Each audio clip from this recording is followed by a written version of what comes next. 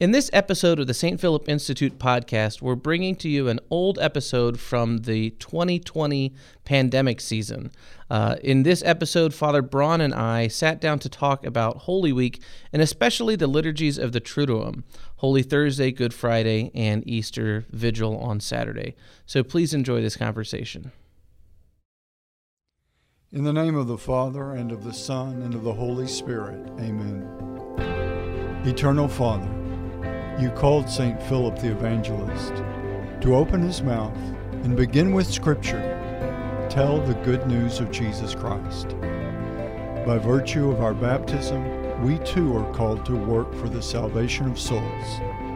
Instill in our hearts the zeal of St. Philip, that we may convert hearts and minds to your Son, Jesus Christ, our Savior, who lives and reigns forever and ever. Amen. In the name of the Father, and of the Son, and of the Holy Spirit. Amen. Welcome to the St. Philip Institute podcast. I'm your host, Father Justin Braun, and with me this week is Luke Arredondo, the Director of Faith Formation for the St. Philip Institute podcast. Luke, thanks for being with me. As we record today, we're getting ready for the season of Lent to draw to a close and enter into that great time of prayer called Holy Week. And so today we're going to be talking all about Holy Week. We're going to dive into the liturgies. We're going to dive into the Scripture. We're going to dive into hopefully some deeper spiritual reflection for each of us to consider in different times of prayer. Where we're at now, we don't know where we're going to be actually when we get there. It might be that we're all praying the entirety of Holy Week from our homes via live stream. But wherever we might be at that point, we can find out a lot of richness by looking at the Word of God and looking at the way of prayer to get more out of it and to really know that the joy of Easter and the triumph of Christ over death and sin is worth all of the liturgical celebration and all the effort we put into it. So I'm glad to have you with me this afternoon. And we're going to be kind of doing a little different show today because we actually just have to kind of cut some time. Usually we do these for about an hour. We're going to do it in about 45 minutes today. So instead of him hauling through some of the usual stuff, I want to kind of dive right in if that's cool with you. So the big theme here is Holy Week. But before we dive into some of the particulars, I do want to ask you, you're, PhD, father, you are a man who is discerning priesthood. Was Holy Week a big deal for you as a kid? Do you have some sense of memory of that time? I don't have a deep memory of Holy Week as being something that was part of my whole life growing up, but when I moved to Mississippi, we started going to Mass more regularly, and I, for some reason, decided to try and pay attention to Father Reardon's homilies. Mm-hmm. One of the things that I did was I tried to see how long I could pay attention to his homily before I zoned out. So I used my stopwatch to see, and I found I had about a 9 to 11 minute attention span. That's pretty good. One of his homilies, before I zoned out, he made the point that if you really wanted to celebrate Easter, you would not come on Easter Sunday. You would come for the vigil at night. And he said the same thing about Christmas. And he made the point consistently enough that I told my parents, who were discussing what time we were going to go to either Christmas Mass on the 25th or Easter Sunday, and I forget which one it was. I overheard them, and I said, hey, Father Reardon said very matter-of-factly, and he is my only authority that I would have listened to or known of at this time, that if you really want to go to the Easter Mass or the Christmas, you go the night before. Mm-hmm. And so we did start going to both the Christmas Vigil Mass and the Easter Vigil Mass when I was about 10. Okay. And then we kept that up. And then I was a musician for a long time and would play at many churches for the Vigil Mass around town. Anyone that was doing it and needed trumpet players, my dad and I would do that for both Christmas and Easter. So the Triduum I didn't really get exposed to until I was in college. Okay. But the Easter Vigil is something that I have probably been doing since I was about 10. Okay, very cool. So for me, Cradle Catholic, Northeast Texas, I remember kind of, I certainly know my mom, she was the best and was like, we're going to all these things all the time. Yeah. Huh? Yes, ma'am. But kind of when you had that coming of age moment, I remember it was Palm Sunday, kind of the beginning of right. all of Holy Week. Because I remember thinking, why is there a donkey in the parking lot? We were one of those churches that at some point, and I don't even remember if it was my home parish, but there was definitely a donkey. There was definitely a priest or a deacon riding on it, and definitely me thinking, what are we doing? And then having, obviously many years since then, the chance to, by the grace of God, enter into it more and more deeply through the years, and as a priest, getting to celebrate it. And it's just, it is such a rich week for us to pray and to really physically, mentally, just with our whole selves, our body, mind, and soul, to enter into the depths of our Christian faith. And so it's so important that we do encourage. You said you were 10 and you could kind of remember some of the Easter Vigil. Like, we can't throw every kid at the age of 2 into the vigil. They're not going to make it, but they can probably sleep through it. Until the baptisms. Right. My Carol woke up in the baptisms this last year. We took all the kids to the Easter Vigil, which we hadn't done previously, and she woke up with the first baptism. She woke up, was ready to go for the rest of it.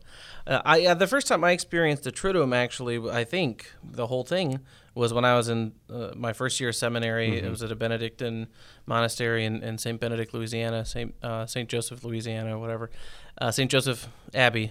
And that was, the liturgical richness of the Benedictines doing the Triduum is something that just really changes your perspective on what a liturgy can look like and how many different symbols can be brought in, just by following the ritual. They're not inventing anything. Not making anything just up. Doing what is there, how rich it can be. And also the absence, right? So the absence of light and sound, like the way that silence was enforced after Holy Thursday and after Good Friday.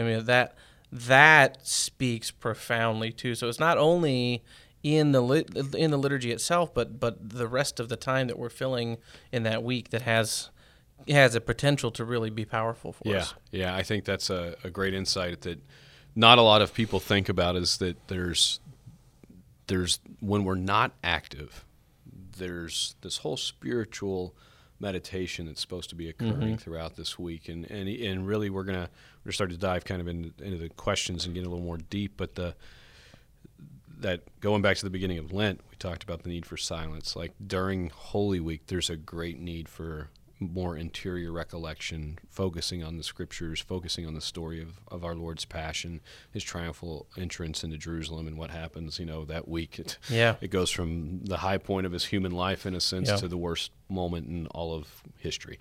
So Holy Week itself, just what it is, I'm going to talk about that a little bit, and then you can kind of fill us in a little bit why we enter into this time. But Holy Week spans from the Mass of the Passion or Palm Sunday through the Easter Triduum.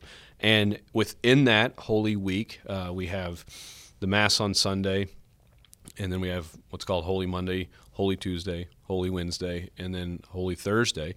And Holy Thursday is traditionally 2 liturgies. In the morning, you would have the Chrism Mass, where the priests renew their promises with the bishop, united with the bishop. The bishop consecrates the holy oils that are going to be used by the priest in all the parishes throughout the diocese for the coming year. And then in the evening, you have the Mass of the Lord's Supper.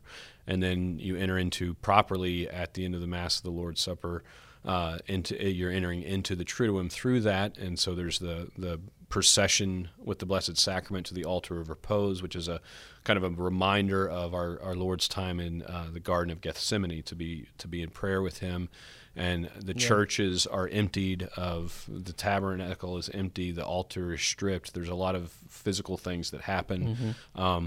And then we have the Good Friday services, which is unto itself a great liturgy, and we'll talk a little bit more in detail when we get into the Triduum itself. But and then we have Holy Saturday in anticipation of the Easter Vigil. So that's pretty much Holy Week. But why does the church call us to do this every year? What's going on there?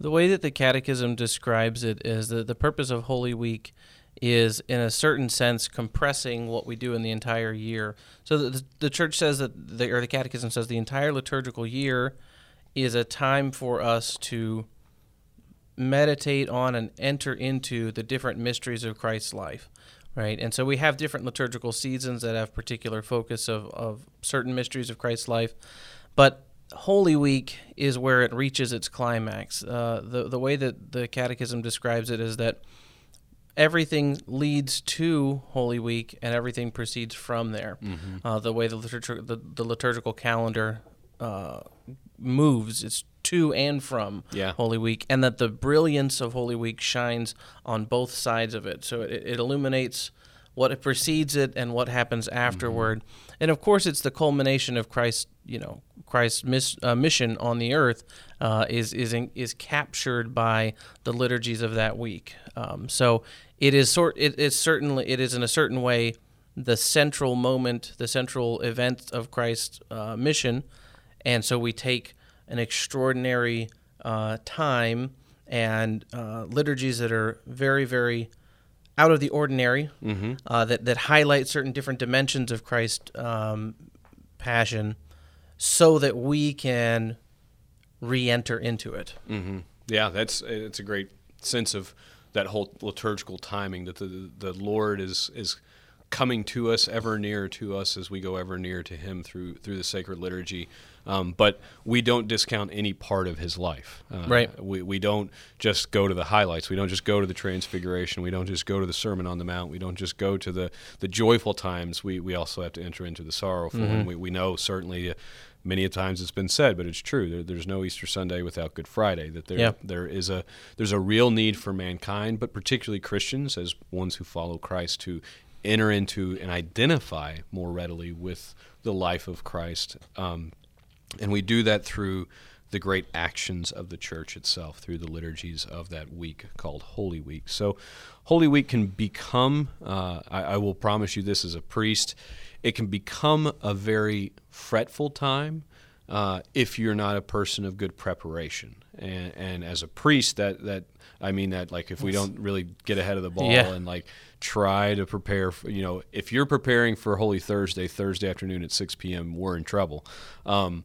But as a family, there's also the reality that to a great degree, you could show up for these services, these liturgies that are done, and kind of miss the point. And so to a degree, I'm curious for you as a father, as a husband, how do you kind of help your kids get ready to go to the Mass of the Lord's Supper, even Palm Sunday, which it's again one of those times of the year that everybody comes because you get something, yay! But why? It can fall on deaf ears, right? Yeah. Well, we have, I think, a unique practice at my house. Although maybe this year it won't be so unique. It's one of our projects that the Institute is trying to sort of encourage people to join in. So we've, for the past 8 years, this is our 9th year doing it at my house, have practiced something that we have called Holy Week of Darkness, which I've had a couple of occasions to talk about in various videos. But essentially what it means for us is when sunset, when we get to sunset on Palm Sunday, we light candles around the house, we go around chanting the creed, and we turn off all the lights. And we do not turn the lights back on until Easter Sunday. So we actually try and live the entirety of Holy Week in darkness as a way of reminding ourselves that our true light comes from Christ. And so, as we'll get to later, the liturgical symbolism of light and darkness in the Easter Vigil liturgy really speaks to my kids because they haven't seen any lights for a week. So that's the most obvious thing, is that we're not using lights. But what that does is it reshapes the way that our whole week goes, the way that we use our time. We can't be cooking late in the evening. When the sun's down, that's it. So we spend more time together as a family. We're turning off screens. We're not watching videos. We're not watching TV shows, movies. Just we're spending time as a family together. Of course, praying as fervently as we can, as fervently as you can with 4 kids that are, a very young age. But that's what we've done. It's developed more each year, and I know that my kids look forward to that week starting. I don't know on Thursday afternoon if they're still really digging it, but on Palm Sunday, they're very excited to turn off the lights. They're very excited. This is our thing, this Holy Week of Darkness. Holy Week to them is a big deal that they know is coming. Right. They're asking now, it's Lent, when's Holy Week? Is it coming up? So that's something that's been effective for us, is to show them this week is different. Right. This is just not just Monday, Tuesday, Wednesday, Thursday, and then we go to church a few extra times. We go to church a few extra times because the entire week has been consecrated. Right. And that's a great, it's such a beautiful, practical thing you can do, and it's age appropriate. Like, I'm sure as your daughters get older, you're going to be able to entertain some of their questions as they come up, and you maybe even be able to take one of them aside this year and say, look for this at Holy Thursday Mass. But explaining all the symbols and all of what's going on, you can't do that. You have to do age appropriate catechesis. But as you said, just something as subtle as turning off the lights, hashtag Holy Week of Darkness. Holy Week of Darkness, yeah. We need to see this in people's lives because it is such a practical thing that's really not that terribly inconvenient. Let's remember, if there's an emergency, you can turn on the lights, all those things. If your kitchen doesn't have any windows, you might want to turn on the light. Right. But what you're doing is you're inviting them into a sense of liturgical time, where we can kind of step out of the here and now and enter into this eternal now that God is ever present in, and understand Him. So it's a beautiful practical tip, and as a aside, just to encourage parents also, when it comes to understanding the rest of what we're going to be talking about, understanding all the aspects of the Triduum, the best counsel I can give you is let your kids experience it and then let them ask questions. Yeah. They're going to come away with things that you won't have thought of, and that will push you to be a better teacher and to be more faithful in your understanding of what it is you're experiencing. We do a washing of feet on Holy Thursday. So I wash everyone's feet in the family, and then the kids wash my feet and wash my wife's feet. And we have very special bread on Holy Thursday, some fancy loaf of something that we couldn't have made ourselves, and we get sparkling cider for the kids, poured in like our plastic wine glasses, like a sort of a Last Supper, and we read the gospel accounts to them during that meal. That's another one of the things that we do, and they really look forward to it. They're very excited about their sparkling cider. I kind of want to come do Holy Week at your house, and who knows, this year with coronavirus up in the air, it's going to look a little bit different. Well, it will be a project the Institute is going to be promoting on Facebook. We're going to have a group, and it's going to be a whole thing that's in the works right now. Right. So look out for that. Yeah, to help you all have the best Holy Week ever, even if it happens to be in the midst of a worldwide pandemic. So we've been using some words here, kind of Triduum reflexively. For you and I, we're theologians, we're men who study these things. But what is the Triduum? Just that's a basic question a lot of Catholics ask. What you say this word, Father, what does it mean? The Triduum is the shortest liturgical season of the whole year. It is its own season. You're not in Lent anymore. You're in the Triduum, and it is Holy Thursday, Good Friday, and Holy Saturday, Easter Saturday, or the Saturday of the Easter Vigil. Right. Yep. Even that gets, you're like, wait, how do I say these things? So, so it's 3 days, and it's impressive that, in a sense, the Church, as you said, really reiterates this in the Catechism, that this is the focal point of the entire year. Yeah. We call it the Super Bowl, kind of, as priests. It's like everything builds up to this, and the rest of the season is kind of, after that, it's like, I don't want to say it's off season, but everything really pours out from what we are doing that week, and not just at a physical level. It is more arduous. There are things that we're doing. Priests here, I can tell you a ton of confessions in that week. But entering into that most sacred night, that profound understanding that Jesus loves us so very much that he instituted in the Last Supper a pattern and a means by which he can remain with us substantially. He doesn't say, do this in memory of me, as if he's speaking symbolically. In no way, form, or fashion does he use language that intimates a symbolism. He is doing these actions. He's recalling other moments of the apostles' experience with him, particularly John chapter 6, that when he said, "He who eats my flesh and drinks my blood will have eternal life." That's summed up right in their face, and he invites us into that intimacy with him at the altar. He invites us once again to be with him as he gives the greatest gift, which is the gift of himself in the Eucharist. But before he does that, you had just talked about it, something so often, I think, lost in the midst of the beginning of the Triduum, is that it really begins with Christ laying down his life in service. Yeah. As usual. Yeah. Right? That he's going to wash the feet of the apostles. And it's modern times, right? You think about it, like, that's a pretty gross thing to do. Yeah. Right? We're super high, particularly right now, we're super hygienic. We wash our hands 400 times a day. The idea of touching somebody's feet. But yeah, our Lord shows us, he reveals to us, as usual, in all his actions, what it means to be servant and king. Yeah.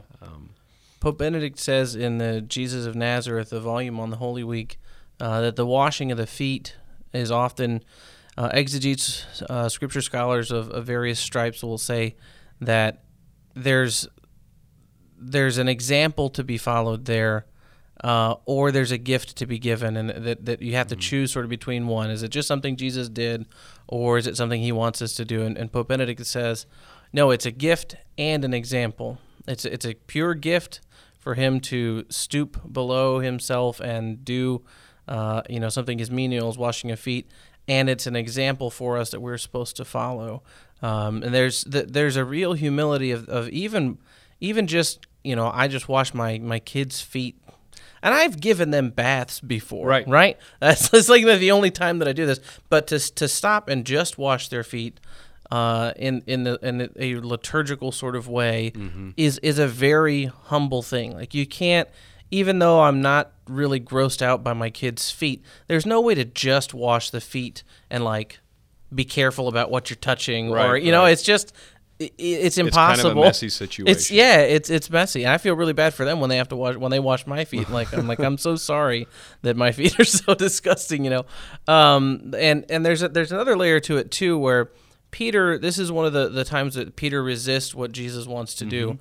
Of course, this happens more than once, but Pope Benedict the 16th says that in Peter's rejection, you get a sort of a hint at the fact that he's still that close to the end, not quite seeing what Jesus is about, what his ministry is about, and what the purpose is. But then he says, Jesus' words are, if you have your feet washed, then the rest of you doesn't need to be washed. And he draws sort of a symbolic reading of that towards baptism and confession. That if you've been baptized, you can't be baptized again. You don't need to be completely washed. Right. So he says, Peter does not need to be completely washed. He only needs his feet to be washed. And I thought that was a beautiful way of sort of thinking about it. It's a great insight, and that's that depth of what we see when we read somebody like Pope Benedict, and a man who has spent his entire life studying this and praying this. I think that at a very practical level, that again, people ask, what can I do to have a better Triduum? Pray. Remember, when you're entering into the Mass of the Lord's Supper, it is a prayerful action that you're entering into. As it continues, there's movements that again draw us out of our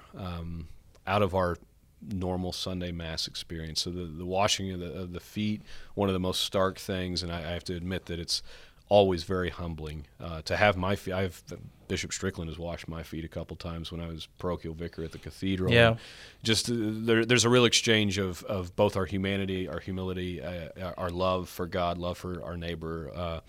We enter into the Mass and we over-consecrate, right? We as priests, we consecrate in anticipation of the amount of people who might come to our Friday service because we don't have Mass on Good Friday, and then also for the needs of those who are ill.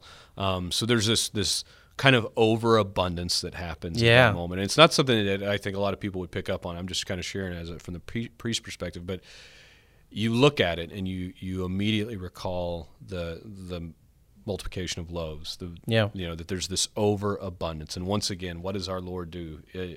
Through his church, through the liturgy, he reminds us that he's more than enough. He's more than enough. And in that moment, the priest gathers all the consecrated hosts. They are placed temporarily in the tabernacle. The altar is beginning to kind of look less and less like its normal self, and we're going to prepare to take our Lord to an altar of repose. And there's a great simplicity at this point that the church has, I think, begun to recover a little bit, and I've seen it more and more amongst a lot of priests trying to be more faithful to what you were talking about earlier, just doing the rubrics, doing the thing that it tells us to do. But this procession with our blessed Lord and taking our Lord and all those extra hosts and everything to an altar of repose and inviting people to remain in prayer. And that's a huge aha moment. And usually till midnight. Right. Till midnight. There is an opportunity to pray till midnight, not that you necessarily stay the whole time. Right. You don't have to, but you're invited to. And that's again a thing where maybe you've got some younger children, or maybe you yourself are tired. I'd really encourage you to stick with it, to go with our Lord. This is where could you not stay an hour with me? We had this kind of sense of, okay, I've been to Mass and it was a longer Mass than usual. It was the feet washing. It's late. Usually the homily's a little longer. We don't start until a little later in the evening typically. But can I come and remain with our Lord for even just a little bit, to be there and to pray with him and think about his agony in the garden. Yeah. And that's really what we're trying to do, is not to make you feel bad, but to think about, to enter into what was Jesus thinking at that point. What were, and you can read Scripture and kind of understand. He's sweating blood. Yeah. This thing just got real. Right. He's seeing all of this happening, and it's getting, he's getting a little bit more anxious, so to speak. But then we move into Good Friday, which has tremendous liturgical value for historical reasons, for the I think the utter starkness of the whole thing is really something that affects everybody. Right, statues are covered. Right. There's no frills. There's no frills. Yeah. Altars stripped. There's no music. It starts in silence. Yeah. Like the procession is in silence. Yeah. The priests remove their shoes and lay down on the floor. Yeah. It's okay, this is basically the worst. Right. And it's supposed to be. Man killed God. Yeah. Deicide, right? This is insane. We enter into that with profound humility. We look upon our sins. We wear the color scarlet to be reminded that we are washed in the blood of Christ. Our sins are forgiven through this great, heroic, tragic act. And then we enter into a lengthy time of prayer, reading the gospel, the whole Passion narrative. And it's the second time we've read the Passion narrative, right? So we read a different one on Sunday. Right. Yeah. And then we've got the universal prayers. There's 10 of them. There's a prayer. There's a psalm. So it's this back and forth that happens. The standing, the kneeling, and then there is the distribution of Holy Communion, which is very simple. The altar is set with a very plain white cloth. And then, I'm sorry, I skipped ahead there. there's veneration. I was thinking Veneration, there's yeah. veneration of the cross. So we have the veneration of the cross, and that's such a profound moment of liturgical beauty, in that you'll see the priest will usually on his knees reverence the foot of our Lord, kiss the foot of the Lord, and then the people come and kiss different parts of our Lord's body, or just kind of make an act or a gesture of reverence, and then go back to their pews. But a lot of people accuse us of statue worship and all kinds of different things, right? So during that time, you're a dad, father, husband, scholar, guy who knows this stuff, but don't you just find it profoundly childlike? Not childish, but childlike. Right. We enter into this mystery with awe. Yeah. Yeah, no, and it's something, I think that's one of the times for my kids that they're able to get it. They don't find that to be such a weird thing. Interesting. I at least it doesn't seem like to me, Yeah. especially the younger ones. It's like, is this something I can actually do? Right. They have, if they're not receiving communion, then normally when we all go up there, they just they get a blessing, or Right. So they sort of get excited about that, and I think that maybe one of the things that they can identify it with is it's like visiting someone's grave. Mm-hmm. My wife and I lost a child a few years ago, and we would go visit the grave every now and then. And I think that they sort of get that idea of like someone who's passed away, but is not gone. Right. Right. And paying them some respect. I think that has connected for them at Good Friday. But it is very childlike, and that's really challenging for most adults. Right. But isn't it our Lord himself who says, Yeah, we've got to be like children to enter unless the you kingdom become of like God. one of these. Yeah, Right. absolutely. And so we do have to kind of, it's not suspending reality, it's entering into the super reality. It's entering Yeah. into the things that are unseen and falling more deeply towards our Father's heart. But this is a great moment of liturgical beauty and reverence. The music does kind of kick back in during that time. And it's music that kind of helps us focus on, like, Sacred Head Surrounded and things like that Right. kind of bring us into that. We receive communion, and then after that, again, our Lord is taken back to a tabernacle, not in the church, usually the altar of repose from Holy Thursday, and the church is bare again. Yeah. And the only thing that's exposed is the crucifix. Yeah. And we leave in silence. I've noticed overwhelmingly in the past 7 years as a priest, people aren't really shaking hands and talking after that. They're kind of like shuffling off to their cars. And that's good. Like, that's a sense of real profound prayer that they entered into. And they don't, and I'm glad. I don't want to just, hey, how are you? Yeah. It's not appropriate. Like, we just went through kind of the most arduous thing of our whole prayer life for the year. And then we walk out and we get in our cars and we go home. And hopefully Good Friday is not, an opportunity for sin. It's an opportunity for continued reflection and grace. And then to kind of enter the great silence between the services of Good Friday and the great light. Right. Great service of light on the Easter Vigil. So you are an Easter Vigil king, in my opinion, just because of the whole Holy Week of Darkness. I mean, that's just so profound. But I know that this is something you worked as a director of RCIA in a big parish. You've helped bring a lot of people through the process of formation to come into the church. So, what's the most important thing to you about the vigil? Like, what's the symbol that you love? What's that thing? Well, I really like the way that the Easter Vigil liturgy begins outside of the church with the fire. Mm-hmm. There's a priest that was at the seminary, Father Tom Guat, who's a Salesian, and he said once he was asked to give a blessing for a fire, and he just goes, "There's something sacred about a fire." And it's so true and so simple. So you start with a fire outside of the church and the Paschal candle for the next year, right? There's prayers, an inscription of the year, a tracing of the Alpha and the Omega. And that tracing of the Alpha and Omega, the beginning and the end, really captures a lot about what's about to happen. If you have a sense of what's going on at the Easter Vigil, it is about the beginning and the end.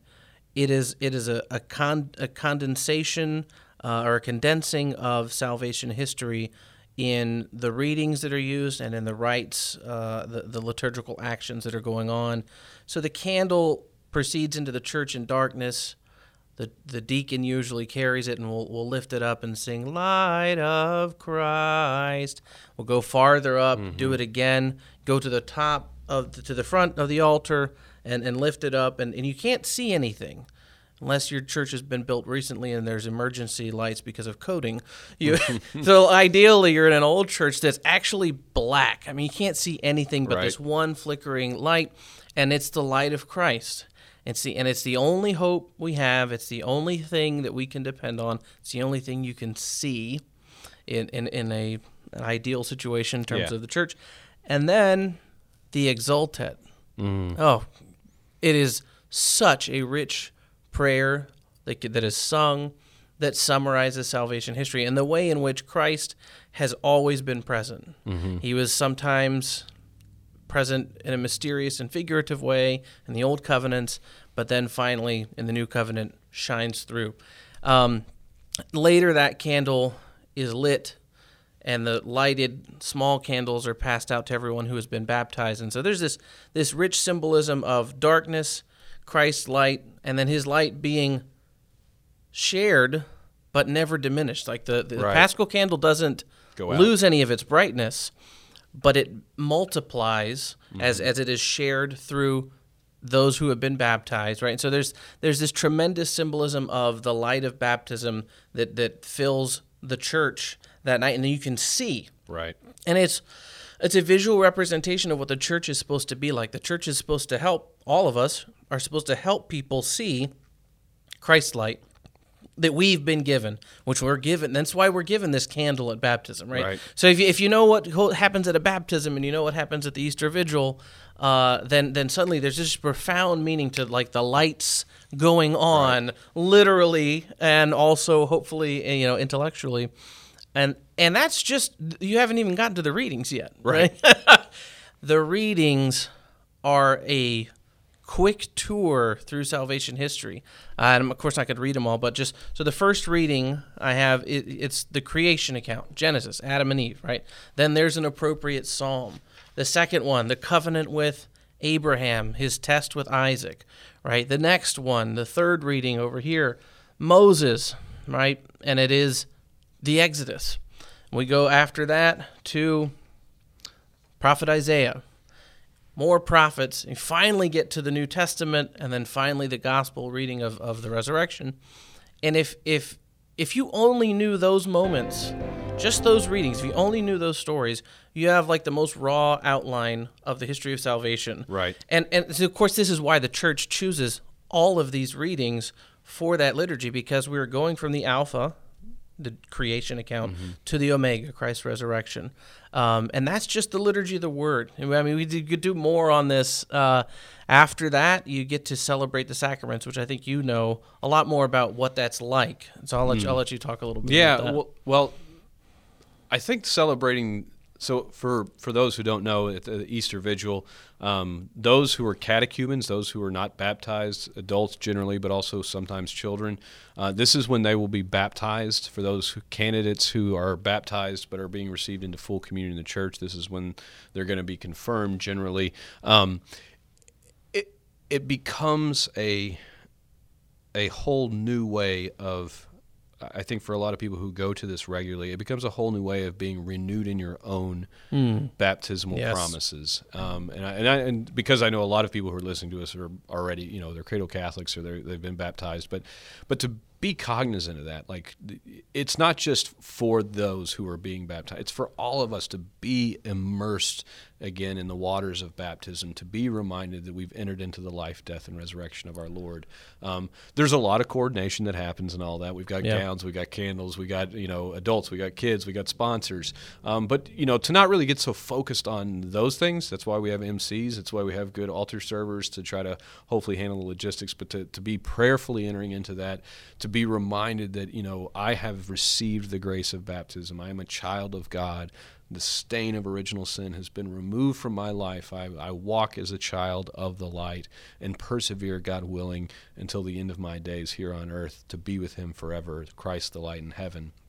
But I think the point that you brought up with the Alpha and the Omega in the Scriptures is also seen in the liturgy of the Eucharist. Yeah. Cool. That really all of that liturgy of the Word is preparing us and preparing those new Catholics for the first time that they'll receive Holy Communion. Yes. And to go through the ritual prayer of the Eucharist as a Catholic, to receive our Lord, to hear the names of those saints in the Roman canon that we hear week after week, but there's a new sense of that's my family. Yeah. Those are my people. Chrysologus, that guy, he's my boy. But we're entering into that with profound and new hope because it's real. Because we know that this is what Christ has done for us. He's risen for us. And the book of Revelation is really what kind of comes to mind when I think of the Easter Vigil. I think of, flowing water from the temple. Like it goes back to Ezekiel's prophecy also, but Revelation is replete with liturgical symbols because it's a liturgical book to a great degree. And when the church is fully illuminated, when the church is fully alive with those new children of God, with those new members of the family, and all of us gathered with them, you really get that profound sense of, okay, this is home. This is where I really am called to be forever. And there's the element too of in the baptismal promises, the whole parish participates in renewing those. All right, there are new people coming into the church, and there's a dual thing happening where if you are a Catholic and you see these new people coming into the church, it ought to encourage you that someone's deciding to join the church. Right. Like, look, someone wants to do this. Like, I should maybe take my own commitment more seriously. There are people that don't have to do this that have chosen to do it, and I think a lot of cradle Catholics. I grew up this way, thinking, man, that's got to be weird to become Catholic. Right. And I didn't have any. It's just how it happened for me.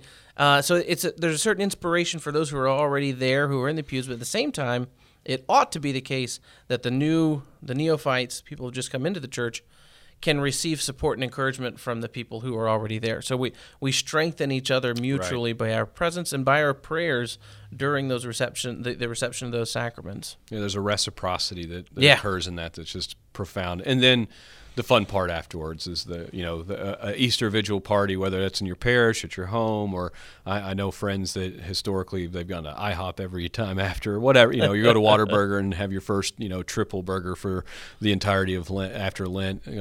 Live it up. Don't be stupid, but to live in the joy of the resurrection. So we're going to come kind of down just to a real practical level in just a short or small way. Getting into the chariot, my best recommendation, because we really don't know where we're going to be with this. Yeah. With coronavirus, we don't know how we're going to be experiencing all this. You can do much of this at home and look at the church for that guidance. Look to the St. Philip Institute. We're going to be providing on our website tons of resources for you to be able to live out Holy Week in a profound way. Check and see if your parish is going to live stream however this is going to happen. But, EWTN will be showing masses from across the globe and including what's happening in the Vatican. So please just don't ignore it if we're in the situation that maybe we can't do this all together as a family. Can I make another quick suggestion? Please do. Fulton Sheen, our Sheen counter, that's one. The Fulton Sheen has a great book called The Seven Last Words, and it's something that I have over the last 10 years. I try to read it every Holy Week because it's very short. This is not some sort of impressive amount of reading I'm doing during Holy Week, but it's manageable and it is excellent, and I would highly recommend, if you don't already have some spiritual reading in mind, Course of Scriptures, Liturgy of the Hours is great.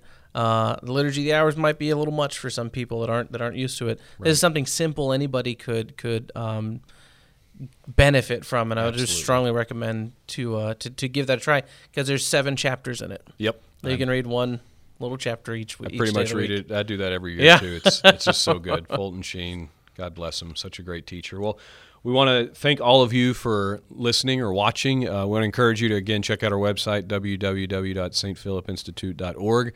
Please subscribe on YouTube. We're really trying to push to get over 1,000 subscribers, go for broke and get as many as we can.